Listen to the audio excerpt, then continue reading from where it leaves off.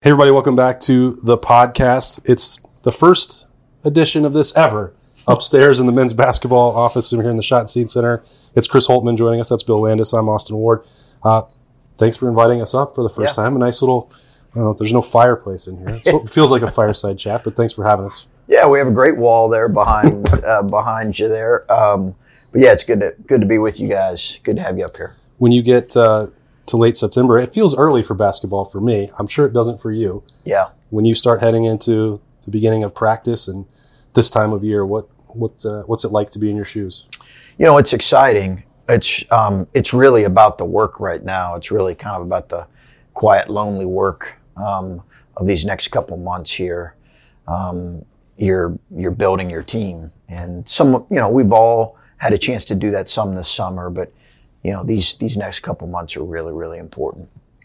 How, I guess it goes without saying, but how much more important is it when you look at your roster and there are three guys who played for you last year on the team right now? I actually want to ask you a trivia question because you had, there were, I believe it was 6,450 minutes that were available for your team last year. Do you know how many of those minutes you have back? Oh my goodness! We don't usually do trivia on the show. There were 6,000 that left. There were 6,000 total available to your team last year. How many of those do you have? Or a little more than 6,000? A couple hundred. I don't know. So it's 1,000. It was more than I thought. Yeah, because Zed played a lot and Gene played a lot. He did. We basically had a kind of a part-time starter started towards the end of the year in Gene Brown.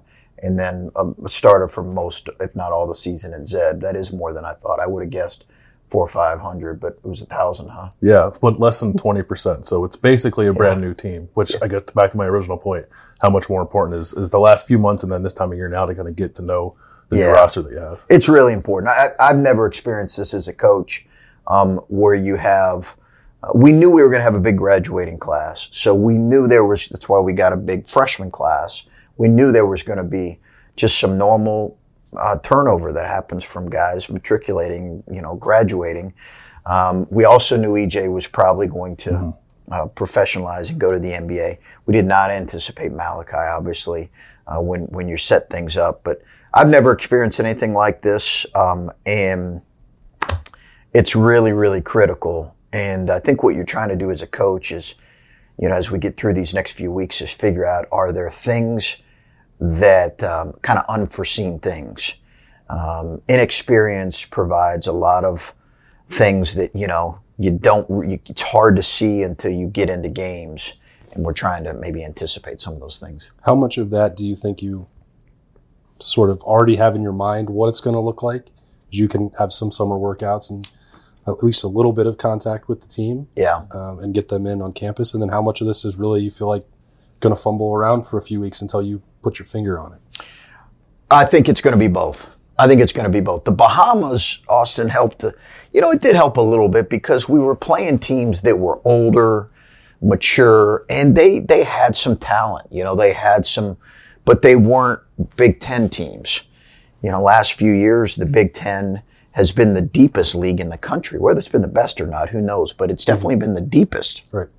Been the deepest basketball league in the country, and no one can debate that. So while it wasn't that, it was still, good competition. So we got to see a few of those things. So, fumbling is probably a good way to put it. I don't think anybody likes to hear that word used, but sometimes that's apt, right? It's going to be there's going to be some of those things that come up, and we're like, whether it's the emotion of kids playing in real games for the first time.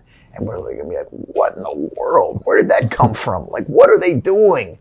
It's just going to be some of those things. Hopefully we can get to a point to where, we work through those things quickly. I'm wondering about the dynamics of that because you have three guys sort of returning in Zed and Gene and Justice. So I guess we'll talk about him more specifically in a second. But guys who have played important roles on this team before. You have transfers coming in, and I think whenever a transfer comes in, they expect, well, I'm going to have a big role when I go to a new place. Yeah. And then you have this really good recruiting class, so I'm sure all in their head too. They're like, I'm going to play a big role this year. Yeah. Can't play everybody. And I know these things maybe tend to figure themselves out on the fly, but as you go into this, how are you thinking about trying to manage all of that to figure out the right mix, but also, try to keep guys happy in an era where roster management is probably more difficult than ever. Yeah, no question. I mean, it's a constant thought, I think, in guys' minds and coaches' mind. You have to coach who you are. You have to coach to your convictions, and guys have to earn whatever they get. But you're also, we played Malachi early last year because we knew he gave us the best chance to maybe to grow as the season went on because of his young talent. So I think you're always thinking through those things. I think that's exciting. I do think because you don't have the offensive talent of an EJ, I think you are going to need more guys that can play a role offensively because we don't have that 19-point scorer. Right. We just don't. And I think, can Justice be a guy that can certainly be a double-figure scorer? Absolutely. But I think having more guys, getting more guys involved is going to have to be something that we do with this team for sure. So there are going to be a lot of people who are watching this and saw some things that I said that were critical earlier in the year. I know that you and I had a conversation about that at the end of last season. So I don't want to, full disclosure for everyone out there. Like, we had some disagreements about that, but I'm coming at it from a different spot than you are, obviously, and I wasn't around the team on a day-to-day basis. When there are criticisms like mine or others about the team not going into a second weekend or, I think we've seen what you've built, and this is going to be a challenge this year. You've touched on that with the young roster. Like, how do you cope with that? Are there things that you wish people like me understood better about this job? No, I get it, Austin. I do, and I think it's part of being in these positions, these high-profile positions that we're in, and being around the place that has kind of media attention that we do, particularly in that time of year in college basketball. It's obviously that's when people around here really are focusing. And you covered this program for a number of years, so I get it. Anytime but also later tends to be because I stay busy through January a lot of times. So I get that part. Yes, absolutely. So I'm confident in what we've done. I also recognize the hunger from our fan base for more. And I completely understand that. And while I think we've done good, and by all accounts, if you measure what we've done in our 4 years in the tournament, 5 years total, but really 4 years when you're talking about NCAA tournament, I think we've done good. We haven't done great. And I think what people want is great. What we want is great. And that's the challenge for us moving forward. And I think you can always look back and say, hey, are there things that we've done well? Well, there is. We've been consistently in the tournament. It's us, Michigan State and Michigan, the only programs that have kind of been there or would have qualified every 5 years. It's been good. It's not been great. We want great, and that's what we're pushing for. I feel like the best jobs that you've done have been when you've exceeded expectations and nobody really thought pick you 7th or 8th or 9th in the league, and you've overachieved with those. And then maybe that's where the criticism comes in when the expectations are greater. Sure. Those are tougher also to exceed. But so this could be an interesting year. Maybe do you like the dynamic of playing the underdog or going through the uncertainty? Because from my seat, that seems to have been when you've maximized the most out of a season. Yeah, well, both have their strengths. I'll take having EJ back for another year. Sure, yeah, okay. And maybe be picked a little bit higher than what we will in the preseason. But I think both have its challenges. I do think there are plenty of questions about this group. And, and I get that. And, the other thing that, you realize when you're in this job is I followed the best run, at least in the modern area of Ohio State basketball, during the middle of Thad's run. Mm-hmm. So when you follow the best run, right, what are you going to immediately be compared to? Is that recent history? Yeah, there was obviously some good teams in the 70s, 80s, 90s, but not clearly that run. And there were some tough years as well. So I think I'm just really excited about what we certainly have some challenges, but we have young talent that I think our fans are going to really enjoy watching. can we keep them, grow them, develop them, get them better every year? I think those are the challenges in front of us. Recruiting has never been better. So there's some really exciting things, but it's about the work right now. I want to ask you about some individual players on this roster. We'll start with Justice. Look, where is he health-wise at the moment as you guys get ready for camp? He's good. He's been good, Bill. He's shown glimpses of what he can be. I don't think anybody's ever questioned his talent, his ability, right? He's shown the ability to really perform at a high level. And particularly the last part, I thought maybe some of his best games were when he was injured in the Big Ten tournament through the Big Ten championship game a couple years ago. So we really missed him last year. You think about him and Dwayne being on that team, and it gives us some really exciting possibilities. But we really missed what he brought. I think he's a little nervous because he just is so he just wants to be healthy, and he wants to stay healthy the whole year. But he's healthy now, and that's exciting. You have 3 transfers, Sean McNeil from West Virginia, Tanner Holden from Wright State, and Ice Likely from Oklahoma State, who I think has one of the more unique games I've seen out of a college basketball player. You can tell me if I'm wrong, but he reminds me in some ways of Jayshawn Tate a little bit. Maybe Jayshawn's more explosive. You can tell me the differences. But just in terms of all the different ways they're able to impact a game, I feel like Ice has that.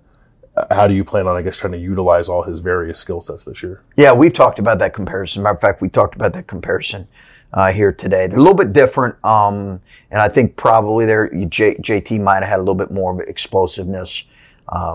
Ice's ball skills are really, really unique. Isaac's ball skills are tremendous. He's 1,000-point scorer at Oklahoma State, but he's also been one of the guys who he can rebound it, and he's a high assist rate guy. So you add that with his defense, we felt like it was too hard to pass up. Now, we had conversations among our staff about, hey, do we go get another big guy? And we went back and forth. But I really felt like we needed toughness and leadership and versatility, and he provides all of those things. I'm really excited about what he can be. But he's going to struggle some nights offensively with the way teams are going to play him. Tanner, I think, is going to grow as the season goes on. Yeah. And he's obviously got 2 years with us, and I'm really excited about what he can bring. He's a good athlete, played football in high school. He's just a good athlete, and is going to provide a lot for our team. And then Sean, we badly needed shooting and skill with the loss of Malachi on the perimeter, and we didn't want to put it all on our freshmen. And Sean's a proven 12 points a game scorer at West Virginia, so that gives us shooting that we badly needed. Bill, did you have more that you needed to know before I start asking about his sweet tooth and the candy that's everywhere? I do. I guess this isn't so much a question as me seeking a little bit of help here, because I understand that the Kingdom Summer League is not the Big Ten. Yes. It's a good run, but it's not the Big Ten. But it's hard not to notice when a guy like Bryce Sensabaugh scores 50 points in a setting like that. And you watch his high school tape, he has such a knack for scoring the basketball. I realize he's jumping up a level. So I guess what I'm asking you is to temper my expectations for a kid like that, because I look at him and think man, he could be a real problem almost right away. He's probably not going to get 50 in a game this year. I don't think that, Yeah, you're smart enough to, you've watched enough college He's been basketball saying it for weeks. To know that. It's his bold prediction for the season. He's going to average 50. That's right. That's right. Now, if he gets 50 in a January game on the road in the Big Ten, bring this audio, video back right in my face. Then you might not be getting a second year out of that either. That's right. He's really gifted offensively, Bill. He really is. He's really gifted offensively. Although I did have to remind them in a few of our skill workouts post the 50-point effort, this is not the Kingdom League. What we're doing, it's not the Kingdom League, okay? You're going to get, guarded here. And I love our guys playing in that, but we did have to remind them. And he kind of looked at me a couple of times he's really gifted offensively. And just I think he's going to be we have a bunch of guys that I think our fans, as they watch him, are going to be like, man, he's fun to watch. Bryce is 6'6", 240 pounds. Wait till you see how he moves. And he really can shoot it, and he's not afraid of big moments. He's going to have some nights where he might go 1 of 10. But we're going to want him to shoot that, 12th shot or 11th shot, because he's just got a natural ability to get offense off like maybe nobody else we have. So since this is the first time I was in here, I wasn't aware that you had a sugar weakness. I do. All sugar? Which sugar is the best sugar? Donuts. Okay. Any type of bread. So, any type of bread I'm down for, whenever. Carbs are a real issue. Sugar's a real issue. Now that's more for recruits. But if you were to go sit behind my desk there, Austin, and pull out the bottom drawer, you'll see a brand. You'll see where my weakness is. Okay. So, yeah, I've got a problem, and I went 5 days without sugar. Oh boy. And I don't ever want to do that again. Okay. I just don't ever want to do it again, but I did it here this off season. So 5 is the limit. that's about all I could do. Yeah. I don't think my wife wanted to be around me. My daughter didn't want to be around me. 5 days was plenty. I love that. I can respect it. Anything else, Bill, or should we let Chris go about his I day? could talk about bread for hours, but I think we'll probably let you go. Your favorite pizza spot, right? That's right, yeah. You go to Buckeye Donuts a lot? Or? I've went to Buckeye Donuts a few times, and they're great. Buckeye Donuts is great. Tim Hortons, great. It's a good spot to be if you have a donut addiction. You teed it up. What is your best pizza spot, Chris? Jeremy wants to know, or Berm as we call him, about Buckeyes on the Blacktop. Yes. It's Buckeyes on the Blacktop. Thank you for that. We're going to do it here real soon. And I don't even actually have the date because I've got an event that night. But it's going to be a fun kind of way for our students to get around our players, get to know our players. That's the biggest thing we're trying right now. I brought our social media team in last week and said, hey, let's continue to get our new players in front. Because I recognize one of the things about college basketball that's different, and you guys know this because you've covered the sport. People try to compare it to some of the other sports like college football because they're two higher profile sports. They're just different because there's been more movement in college basketball in the last 5 to 10 years. There's just been more transfers, but also the one and done era. Kids professionalize earlier. So I think getting our current players, just getting our fans involved with them is going to be great because I think they're going to really enjoy getting to know these guys. Well, we'll carve out some time. They can come on the podcast daily whenever they want once basketball starts. And, hey, Zoom has actually helped us for that as well. It's easier to get to the players. So that'll be a standing offer for your program. We appreciate you having us in here for a chat here as your season ramps up. Yeah, thanks for the coverage. Appreciate it, guys. All right. For Chris Holtmann, that's Bill. I'm Austin. We'll see you next time on the podcast.